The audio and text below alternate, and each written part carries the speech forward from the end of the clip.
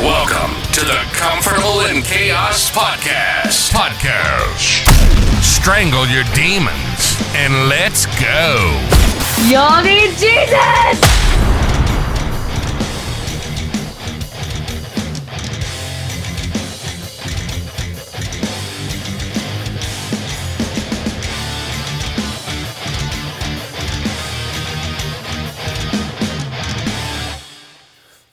Welcome back to the Comfortable in Chaos Podcast, Episode 2 with professional bull rider Micah Morales.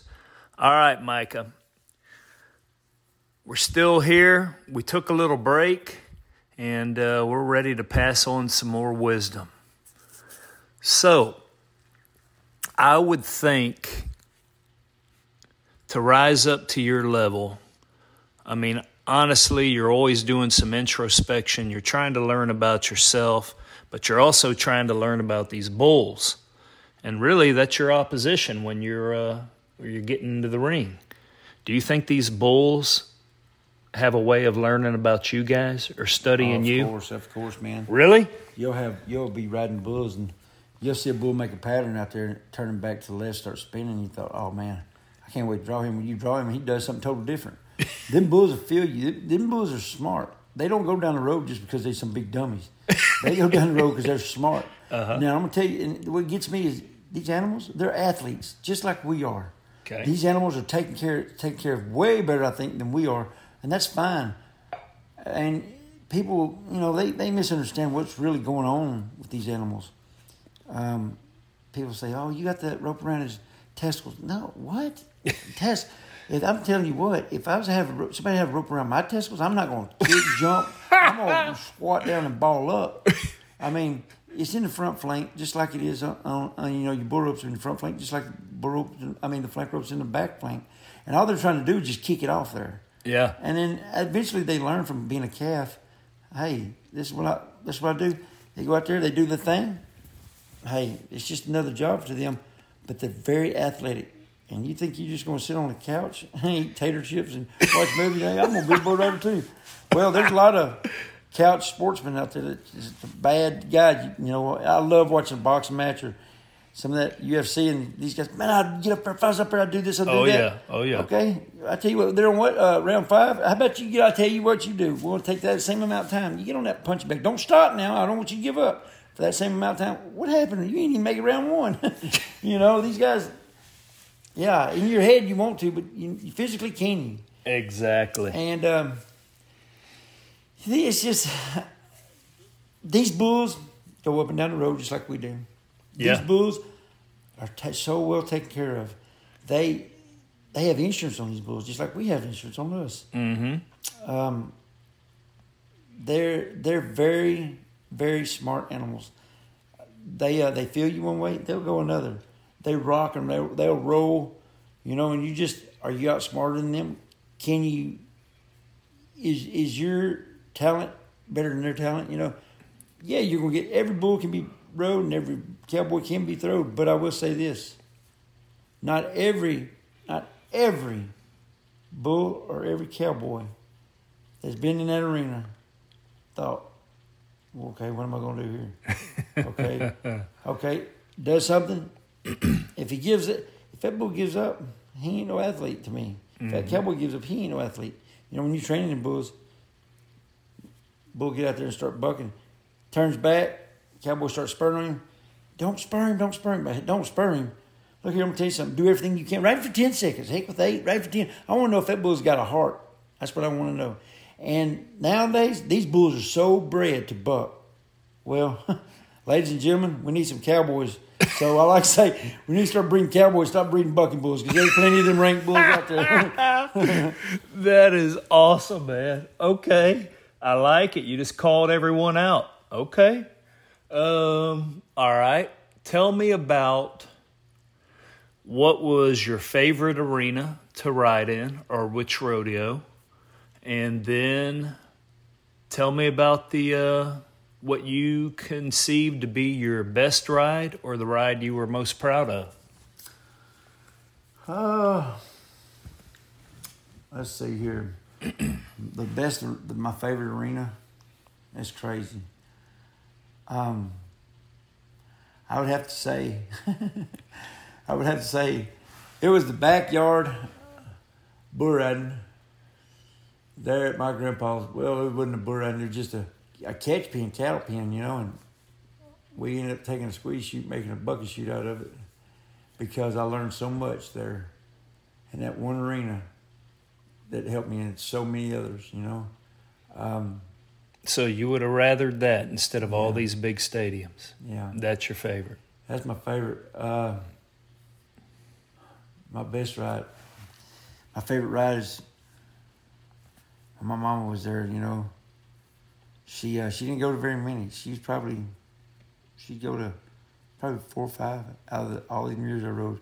But other than 4 or 5, I placed them every time she rode. And I didn't even think about it. Mama, you want to go tonight? Where you going, baby? I'm going to go such bull riding. Oh, no, baby, you go ahead. I got something I got to do. She'd come up with some excuses. And, I never thought about it. And I asked her one day, we were sitting on the couch in the living room. I said, Mama, why don't you go to a lot of my bull ridings? Well, hopefully one day you'll know what I'm going through whenever you go to get on.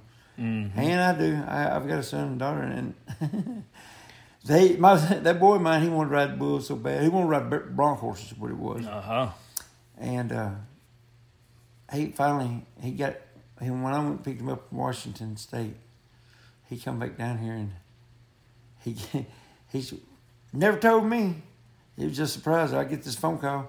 Hey, Micah, you'll never guess who's over here in Jasper at Bibles and Bulls getting on a bull. I said, who? Your son. I said, what? No, he ain't. He said, yeah, he is too. You know what? He didn't tell me, so I'm just going to let him do his thing. Y'all let me know how he does. Okay. I said, who's fighting bulls? They said, well, they got a couple of people out there. So I called Cody Sterling. I said, hey, Cody, that boy mine's riding. It gets in the bind. Get him out there. He said, I got him. I said, okay. Well, he come by and he said, Dad, I got something to tell you. I said, what's up, buddy? I got on the bull last night. I said, you did? He said, yeah. I said, well, did you like it? No, I loved it. I said, oh, dear. This is supposed to be good or this is supposed to be bad? Well, remember me telling you about the whole heart thing? Yep. Well, about, 5 or 6 bull rides later, he got stepped on right in his where his esophagus is, right in the middle of his throat. The dew claw cut him pretty good. It scared him so bad. You know what? I don't think I want to ride bulls no more. Well, hey, I wasn't mad at him. That's his own choice, his own life. His heart ain't in it. That's fine. What is his heart in? Well, duck hunting. Yeah. He loves him some duck hunting. He loves hunting, period. Loves fishing. He is a very outdoors person. And you think after that close call that he had, and I can't imagine any call any closer. It scared him enough. And then if he's going to keep going, and that's in the back of his mind, that's a recipe for getting hurt. And it is. You get down on that bull, and after you go riding bulls for a while, it's a mentality game. You got to have that mental game when you get in there. Hey, you get down in that bucket chute, put your knees in there, and this bull starts kicking. Let him kick. Just let him know you're there. Do things respectfully. Hey, as soon as you get up to that bull, go ahead and start. All right, Micah. Now, you've told me about that awesome ride you had at the Calgary Stampede, and I think that was 87 points. Yeah. Do you remember that bull you were on then? I do. I remember seeing him a couple of times. Doug Vold had him. He owned the bull. What was the bull's name? Darth Vader. Darth Vader, I think it was. Something like that. I know he's V21 was his fire brand. But, them bulls, they'll go by different names at certain pro rodeos, so different associations, Yep. Or whoever's representing the bull. I really didn't know much about the bull. I had seen him one or two times, just kind of vaguely remembered him. But I can tell you this much, when I got on him, I don't remember much of that ride, but except when I did come off, I got to land on my knees and hands, and when I looked up, I knew something was fixing to happen. I was running, getting away from him, and I got to look behind me. Oh, my goodness. I've got this thing in low granny. I got to get up and overdrive real fast, quick, and hurry. And I had a rooster tail hit behind me, and I got on up on that fence. Old boy's like, man, you sure can run. I said, you could too. Some of that big was behind you. Well, hey, on that note, tell me about these bullfighters, these rodeo clowns. Man. Well, you get your bullfighters, we call bullfighters, which is basically cowboy lifesaver. I mean, that's what they are. They get out there. When you fall off, you get thrown, you jump off. When you dismount that bull and you're coming off, their part of the game is to get that bull's attention. Who's ever first at his head starts get your attention. When that bull gets his attention to you, now it's that other bullfighter's job to come in there and stay right there pretty close to where in case he loses attention to you, that other bullfighter's going to pick him, get that bull ready to get time to get out of there. Yeah. They're a cowboy lifesaver. Then you got your rodeo clown. Well, everybody thinks these rodeo clowns, they're funny man. That's funny man. No, let me tell you something about these barrel man and funny man. They can fight bulls too. They've been there. They know what to do. If it gets down bad enough, two bullfighters with all we got, they get down where they can't help this cowboy. I promise you, them barrel man, they ain't just funny. They know what they're doing too. So yeah, it's all about rodeo. It's part of rodeo, these bulls, yeah, they got so much testosterone. It's just a freak of nature. The beast. I mean, they throw you. Some of them don't even care about going to you. Some of them throw you, and he's still hot. He's wanting to get you now. And some things I used to think of was this: I get thrown. Yeah, I deserve a hooking. I don't. I hope it don't hook me. Yeah. Man. Okay. All right. Well, I'm going to actually hand you the microphone right now, Micah, and I want you to tell me maybe what was the biggest thing you learned about yourself while you were a professional bull rider? How did it shape you as a man? I don't know if you had a family at that time, or how did it affect your family life? And here it is. All right. Well, from the time I was going to these amateur rodeos, I always remember two people that really got me interested in rodeoing. It was my grandpa, which is my mama's daddy, and my dad. They got to be tough, in order to get on stuff like that. Well, as I got older and was doing what I loved to do, well, it's like all your buddies, they did the same thing, but yet they started quitting on, they getting time, they had to give it up and start living life, making a living for themselves. Well, that's what I wanted to do to make a living, was ride bulls. And I didn't get to for a while. I had, still work, keep a job, this and that. I didn't have a family at the time. And then all of a sudden, when I did start making money, is when I was up in Colorado. Nobody knew who I was. It's like you get a whole new chance, And everybody's like, well, who is this little short son of a gun? Short? I wasn't short. They want to know, who's this guy here? He's new here? Man, he's a bull riding little dude. Well, I wouldn't listen to all them negatives, Excuse me. And next thing you know, I found myself one day in a pinch to where I couldn't ride a stick horse. I couldn't even ride a fence gate. I couldn't even ride a car seat. I mean, it was bad. And my grandpa and my mom had told me, said, you're doing things wrong. I said, I am. And I said, well, what am I doing wrong? Oh, for one, you're not putting the Lord first before you do anything. So I gave my life to Christ and started going to a bunch of cowboy churches and Christian beradings and stuff like that. Hey, I was living life right. Next thing you know, I'm riding right. But I always figured, if I got myself in a pinch and I got myself in a slump riding, and these guys want to give up, they want to take a break. Why? You get in a slump. You know how you get out of that slump? You ride out of that slump. Change things up. That ain't working for you. Change that. You're wearing, I don't know, a different pair of boots or something. Whatever it is that changes things, do it. Whatever makes you feel good.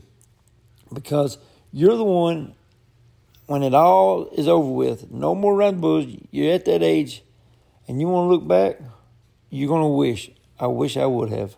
I wish I would have. I wish I'd have known this. I wish I'd have done that. Do it. Just do it. If that's what you want to do it. Do not be scared to do it. Go for it. Go for the gusto. That way when you do sit back and you want to look back and you say, I wish I'd done that. No, you did that. You don't ever want to have no regrets. And another thing, never, man, somebody say, you know what? I don't think you need to ride bulls no more. Okay. You want to give it up? You give up. But I'm going to tell you something. One day you'll be going down the road by yourself. You'll be doing it somewhere by yourself and you'll be like, hey, why did I even give it up, man? Now I'm too old. I think I could have done something. You'll always question yourself. So it's always easier to live on your own decisions than somebody else's, because they don't feel what you feel. They don't know what you know inside. They only know what you show them. If you feel like you could be a professional, go for it. If you feel like you can win the world, go for it. But don't ever let the world stop you. Don't let anybody stop you doing what you love to do. Just go for it. I mean, really, yeah, you got to sacrifice a little bit to get what you want. But if that's what you want, go for it, man, because when it comes time and you're at that age, you look back, what did I do with my life? I ain't do nothing. All my buddies, they did this. Why didn't I do nothing? Well, there's leaders, there's followers, and hey, that's fine. If that's what you want to do, that's fine. But I will say this.